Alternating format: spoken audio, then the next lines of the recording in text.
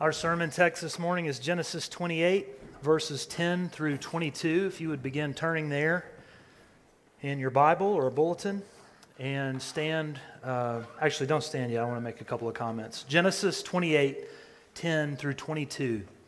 This morning we continue to look at the life of Jacob. This is Abraham's grandson, and we're going to look at the work that God's doing in his life. But before we read our text, I want to remind you where we are in Jacob's story. Jacob has just swindled his brother out of his birthright, and in cahoots with his mom, lied to and tricked his father, stolen a blessing from his brother, right? And he's blasphemed the name of God in the process. And now Jacob finds himself running. Two intricately woven motivations drive Jacob from the promised land. One, he's leaving home to find a wife in Haran, but we know that's not the only reason that he's leaving. He's leaving because his brother Esau is planning to kill him. So that's where we are this morning as we turn to Genesis 28. Please stand for the reading of God's word. Genesis 28, verse 10. Hear now the word of the Lord. Jacob left Beersheba and went toward Haran, and he came to a certain place and stayed there that night, because the sun had set. Taking one of the stones of the place, he put it under his head and lay down in that place to sleep. And he dreamed, and behold, there was a ladder set upon the earth, and the top of it reached to heaven. And behold, the angels of God were ascending and descending on it. And behold, the Lord stood above it and said, I am the Lord, the God of Abraham your father and the God of Isaac. The land on which you lie I will give to you and your offspring. Your offspring shall be like the dust of the earth, and you shall spread abroad to the west and to the east and to the north and to the south. And in you and your offspring shall all the families of the earth be blessed. Behold, I am with you and will keep you wherever you go. And I will bring you back to this land, for I will not leave you until I have done what I promised you. Then Jacob awoke from his sleep and said, Surely the Lord is in this place, and I did not know it. And he was afraid and said, How awesome is this place! This is none other than the house of God, and this is the gate of heaven. So early in the morning, Jacob took the stone that he had put under his head, and he set it up for a pillar, and he poured oil on the top of it. He called the name of that place Bethel, but the name of the city was Luz at the first. Then Jacob made a vow, saying, If God will be with me, and will keep me in this way that I go, and will give me bread to eat and clothing to wear, so that I come again to my father's house in peace, then the Lord shall be my God, and this stone which I have set up for a pillar shall be God's house. And of all that you give me, I will give a full tenth to you. This is the word of the Lord.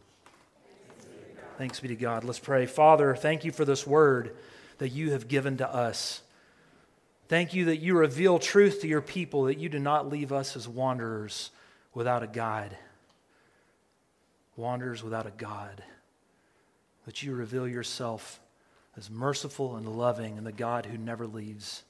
We pray in Jesus' name, amen. Please be seated. Is the world a safe place for the kind of person you are? We all know there are dangers in the world. There are dangerous places in our cities. There are dangerous places in our wilderness. My family and I will be traveling to Yellowstone later this summer. It's a beautiful place. But there is much about Yellowstone that is not safe for the kind of person I am. The kind of person who will lose every bout with a charging bison. The kind of person who will lose every race with an angry elk. The kind of person whose strength and speed are no match for a mama grizzly. Yellowstone is not a safe place for the kind of person I am. And that's why we'll take every precaution when we're there. You know, Jacob and Jacob's like you and me, we have a bigger problem. And it's one that can't be mitigated by obeying safe wildlife viewing distances or by staying in the car. You see, there's another more serious danger in this world than bandits and bears. That danger is a holy God. The world is not a safe place for scoundrels like you and me. Jacob is on the run from his brother, but he's running right into a far greater danger. The very presence of the God whom he has just blasphemed. But praise God for what we're about to see. This holy God is also merciful. This God is also loving. This holy God is also the God who keeps his promises. I thank God for Jacob. Because the life of Jacob gives me an unfailing hope and confidence that the mercy of God, that his gracious love is still for me, even for me and for you. And this morning, as we look at this text, I want us to see three aspects of this event in Jacob's life. Three things Jacob begins to see: the world as it really is, God as he really is, and Jacob begins to see himself as he really is. Let's look at it together. First, the world as it really is. Look at verses 10 and 11. Jacob left Beersheba and went to Haran. And he came to a certain place and stayed there that night because the sun had set. Taking one of the stones of the place, he put it under his head and lay down in that place to sleep. Have you ever been on a trip and either you didn't get as far as you thought you would in that day? Or maybe you had some car trouble, your car broke down, you had to stay somewhere unexpected. Has that ever happened to you? Well, that's Jacob here. He's heading to Haran. It's about 450 miles from Beersheba. He's not going to make it in one night. He's not going to make it in 20 nights. Now, I imagine Jacob was pretty scared. Lots of dangers out there in the dark. Had Esau followed him? Were there bandits on this road? Wild beasts? I imagine it took a while to fall asleep. It was the kind of night where you analyze every sound. But when he did finally fall asleep, something utterly unexpected for Jacob happened. Look at verse 12 and 13. And he dreamed, and behold, there was a ladder set upon the earth, and the top of it reached to heaven, and behold, the angels of God were ascending and descending on it. And behold, the Lord himself stood above it and said, I am the Lord, I am Yahweh, the God of Abraham your father and the God of Isaac. Can you imagine this scene? Have you ever had a dream so vivid that when you wake up, it takes 10, 15 minutes to figure out if it was real or not? It's unnerving, isn't it? Did I really say that to that person? Did I really buy that? You go out to the driveway to make sure there's not a brand new $70,000 vehicle because in your dream you bought it and you felt good about it. Jacob dreams and he sees heaven opened before him, and a great ladder or stairway set up on the earth. And that's not it. The angels of God are ascending and descending on this ladder. Jacob has a big problem. Remember what came just before this dream in chapter 27. Jacob is in the middle of his scheme to rob Esau of the blessing, and Isaac, who's getting suspicion, he says something like, this isn't right. How did you do this so fast? How'd you do this so quickly? How'd you go kill game and cook it in just a matter of minutes? And what does Jacob say? Because Yahweh, your God, granted me success. He's just co-opted the name of God, the covenant name of God, into his lie. When Jacob was lying and telling Isaac that the Lord had granted him success, at that moment, how far away do you think Jacob thought Yahweh was? I don't think he believes in Yahweh at all. And if there is a Yahweh, he's way up in heaven, totally disinterested in the affairs of men. But while he dreams, Jacob gets a wake-up call. There is a Yahweh, and he's very interested in the affairs of men. Jacob sees this ladder, and the text says the ladder is set up on the earth, and the top of the ladder reaches heaven. The Lord stands there, and angels are ascending and descending on the ladder. The gym where I used to work out, it had this machine called Jacob's Ladder. Now, the ladder at the gym, it was less ladder and more torture device. You climb and you climb, but you never get anywhere. You feel the burn, but it doesn't take you anywhere. Not this ladder. This Jacob's Ladder is different. This ladder has great significance.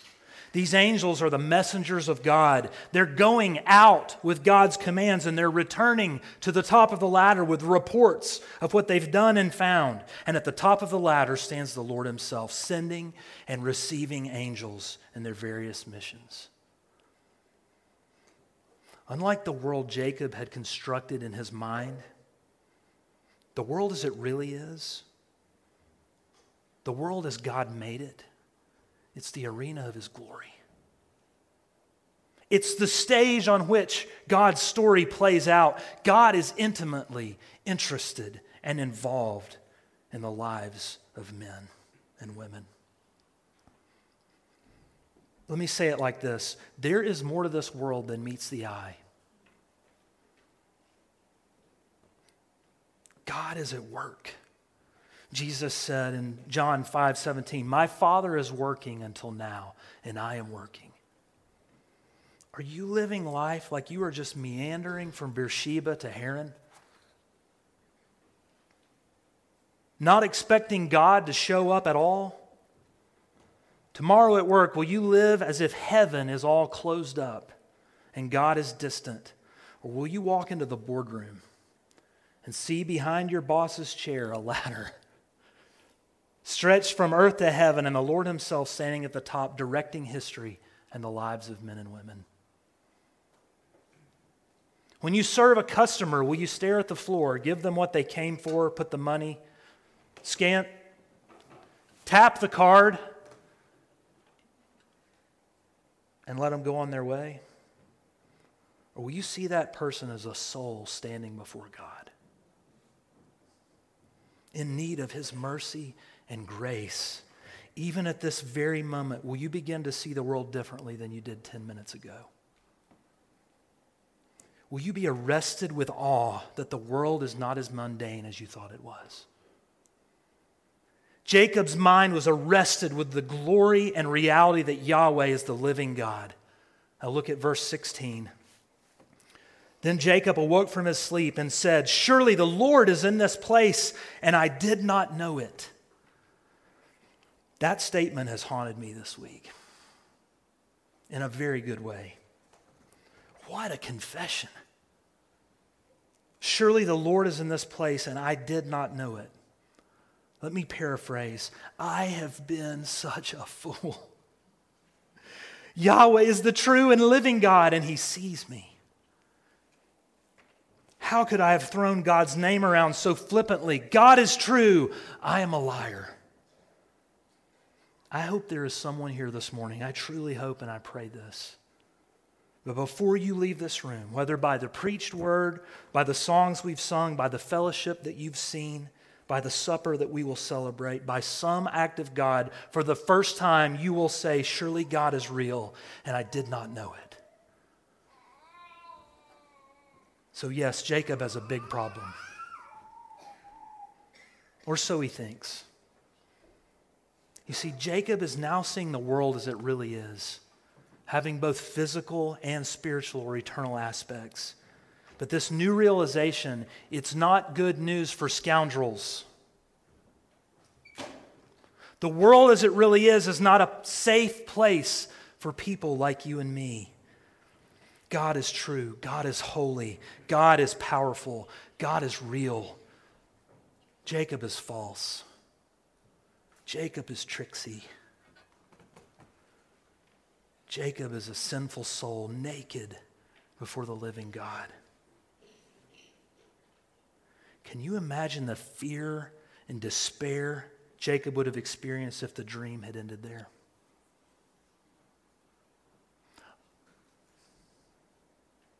Jacob has begun to see the world as it really is. It's not a safe place for him. But before Jacob can run again, something happens. God speaks.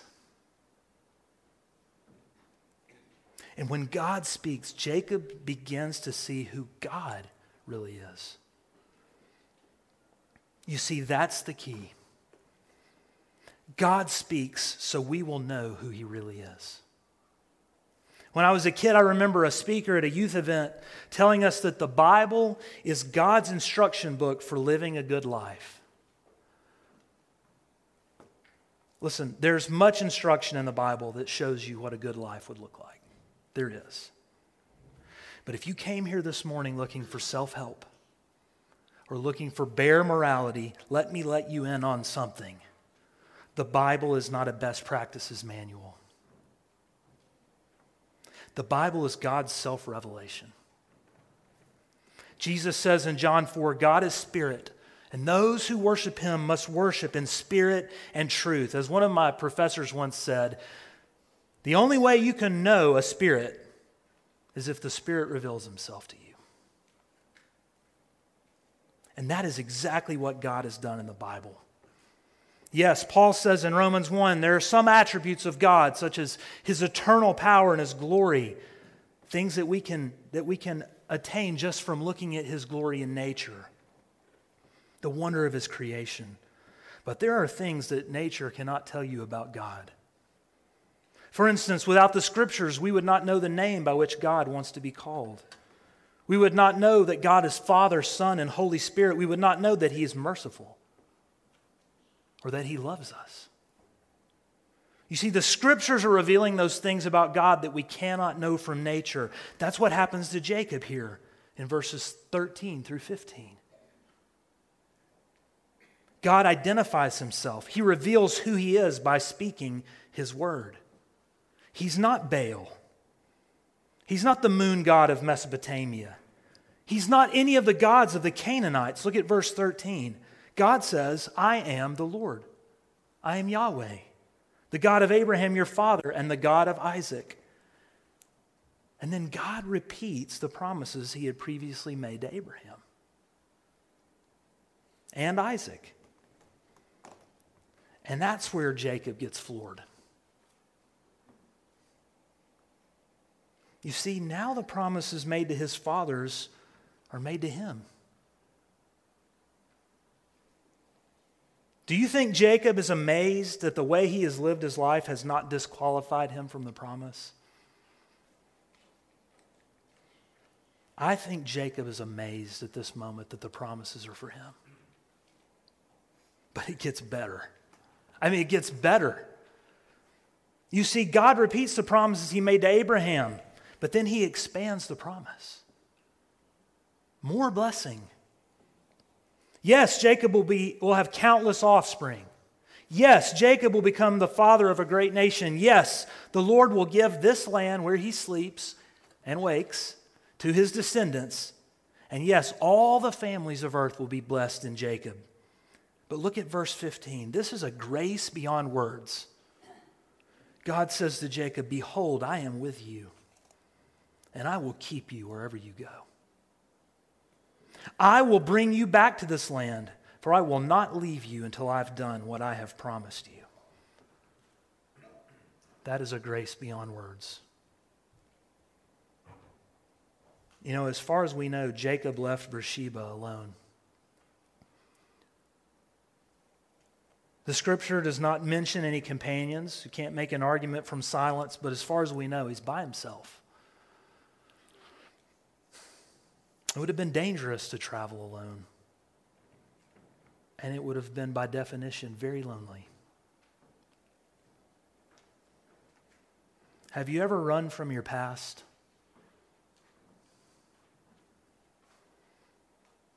Have you ever been alone with your regrets and your sorrows? Jacob has something like 400 miles to go for that sort of thing.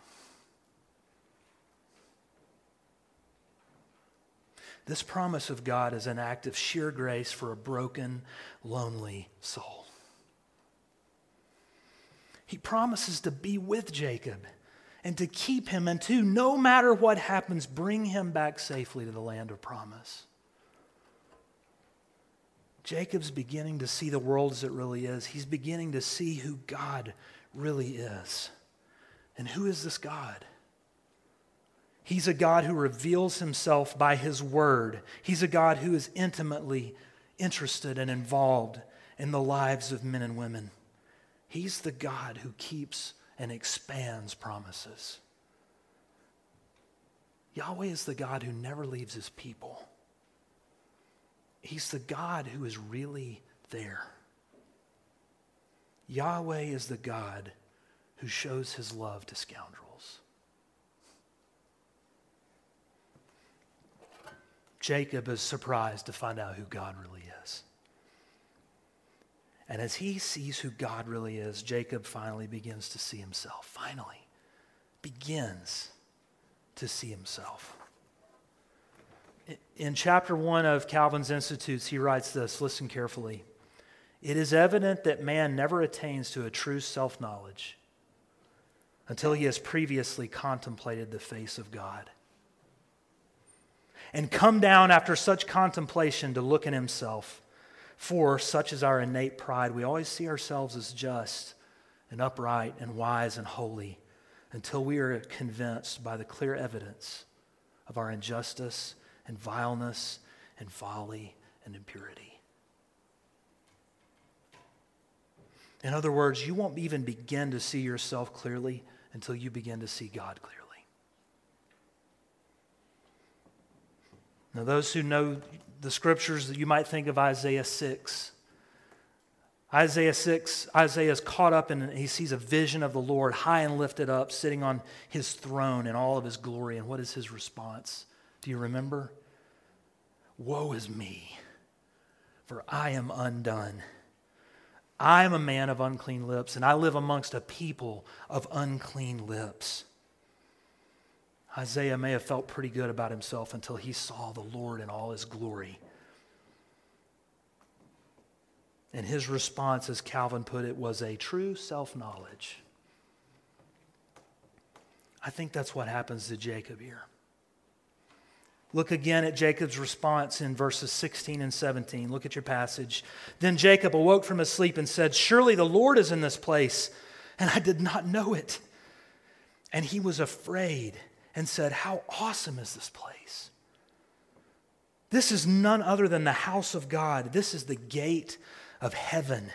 This true knowledge of God, it immediately leads Jacob to a more clear knowledge of who he is before God. How do we know? It's because of what he does next.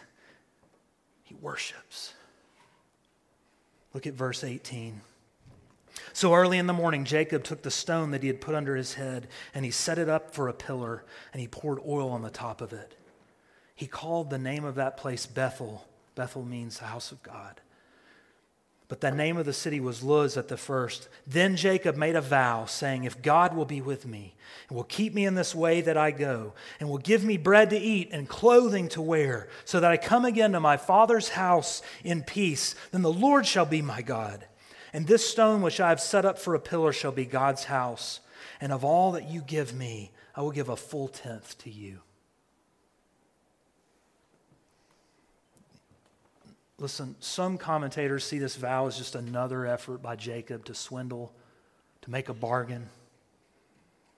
But others see it as a true beginning of real change in his life, and that's what I think. Listen, we're just beginning to watch this transformation in the heart of Jacob.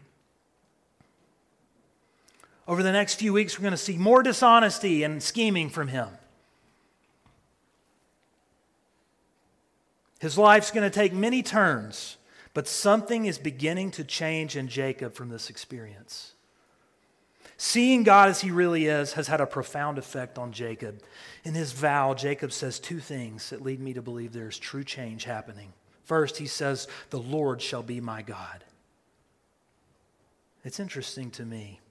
Look back at verse 13. How does God describe himself? "I am the Lord, the God of Abraham your father, and the God of Isaac." Whose name is missing from that familiar formula that we see all over the Old Testament? Jacob's name is missing. But when we get to Exodus 3, how does God reveal himself to Moses at the burning bush? He says this, "I am the God of your father, the God of Abraham, the God of Isaac, and the God of Jacob." What hope in those words? What hope in those words that God would describe himself as the God of Jacob? Let me ask you, in light of this passage, how did God become the God of Jacob? Was Jacob out looking for God? No. God was out looking for Jacob. What an act of grace. So the first evidence we see is that Jacob is at least beginning to see God not only as the God of his fathers, but also as his God too. And secondly, in the vow, Jacob commits to give a full tenth of all that God gives him back. Don't worry, this is not a sermon about tithing. But isn't it interesting? Jacob's overwhelmed. He's beginning to understand he's utterly dependent on the grace of God. This tithing commitment is a sign that he realizes it. He's dependent on God for everything. And what about you? Have you begun to see the world as it really is? Have you begun to see God as he truly is? Do you see yourself and everyone you meet as souls living before a holy God? You won't be able to wade through the ever-growing pile of nonsense being thrust in front of you unless you learn to see the world as it truly is through this word.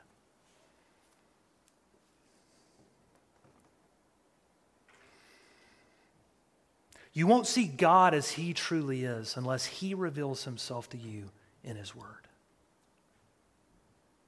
You won't begin to see yourself as you truly are before him until you hold this up as a mirror and see yourself as God reveals us to be in his word.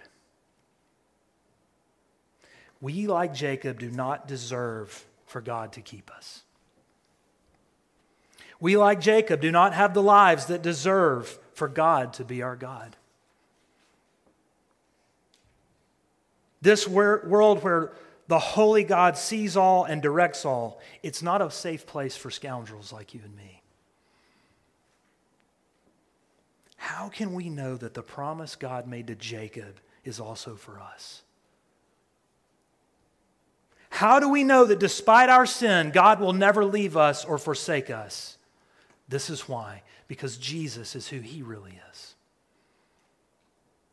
I hope that brings a smile to your face. I hope that name is loaded with so much hope to you that you know that God will never leave you or forsake you in Christ because Jesus is who he really is. I believe the Word of God is about to arrest our hearts with awe and wonder at this moment at who Jesus really is. Pay attention. In John 1:51, Jesus is talking to Nathanael. And Jesus tells Nathanael something only a prophet could know. And Nathanael says, "You are the Son of God. You're the King of Israel." And Jesus says to Nathanael, "You will see greater things than these, my friend. Truly, truly, I say to you, you will see heaven opened and the angels of God ascending and descending on the Son of Man. Friends, Jesus Christ is the bridge between earth and heaven. Jacob's eyes were open to a greater reality than he dared imagine. God is at work in the world, and there is a connection between earth and heaven. And when Jacob awoke from his dream, he exclaimed, "This is none other than the house of God." Jesus said of the temple, the house of God, "Tear down this temple and I will rebuild it in 3 days," which he said about his own body. When Jacob awoke, he said, "This is the gate of heaven." Jesus said, "I am the gate for the sheep. I am the gate. Whoever enters through me will be saved. They will come in and go out and find pasture." Jesus is the ladder. Jesus is the bridge between earth and heaven. He is the true temple and the house of God. Jesus Christ is the gate for his sheep. But that's not all. Jacob said in his vow, "If you will just give me bread to eat," Jesus said, "I am the bread of life. Whoever comes to me shall not hunger." Jacob said, "If you will give me clothes to wear." The scripture said Jesus Christ clothes his people with his own righteousness. Jacob wanted God to keep him in the way he was going. Jesus said, "I am the way." Jacob wanted God to return him to his father's house in peace, and Jesus said these words, "In my Father's house there are many rooms. If it were not so, would I have told you that I go prepare a place for you?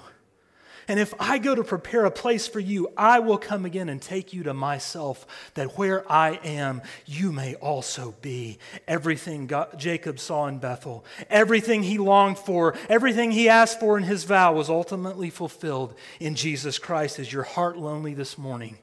Jesus is the friend who sticks closer than a brother. Are you carrying the burden of your sin? Jesus says, "Come to me, all who are weary and heavy laden, and I will give you rest." Have you realized you can never climb to God? Friend, that is not your ladder. Jesus has come down to us. Out there, you're a hopeless wanderer.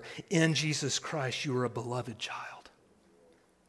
Jesus said, "I have come down from heaven to do the will of him who sent me." What was the will that God sent Jesus Christ to accomplish? For God so loved the world that he gave his only begotten Son, that whoever believes in him shall not perish, but have everlasting life. Friend, this is the world as it really is. All the promises of God find their yes and their amen in Jesus Christ. This is God who he really is. Holy, merciful, offering Jesus Christ to sinners. This is who we are. Hopeless, restless wanderers until we find our home in Jesus Christ. If you are here this morning and you have not responded to Jesus and said, "My Lord and my God," let me offer this solemn warning to you. Even now, a ladder remains set upon the earth. Even now. Jesus Christ has ascended to the right hand of the Father, and he rules and reigns. But the gospel of Jesus Christ is still being proclaimed on the earth. It's being proclaimed to you now.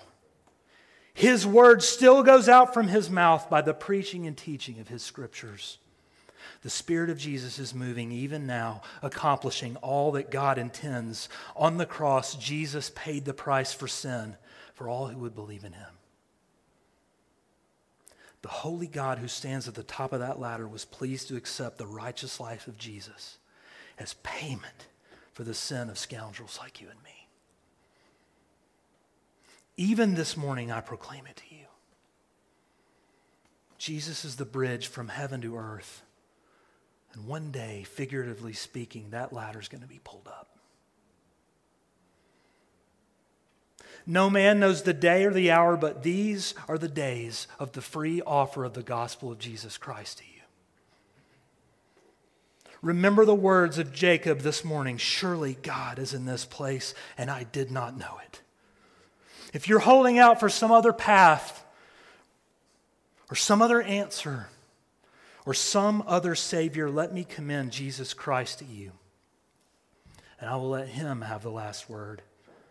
From John 14:6, Jesus said, "I am the way and the truth and the life. No man comes to the Father except through me." Father, thank you for your word. Thank you that you revealed yourself to people through your word.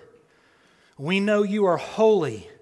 And the world would not be safe for us were it not for the love and the sacrifice and the resurrection of Jesus Christ. And we long for his return.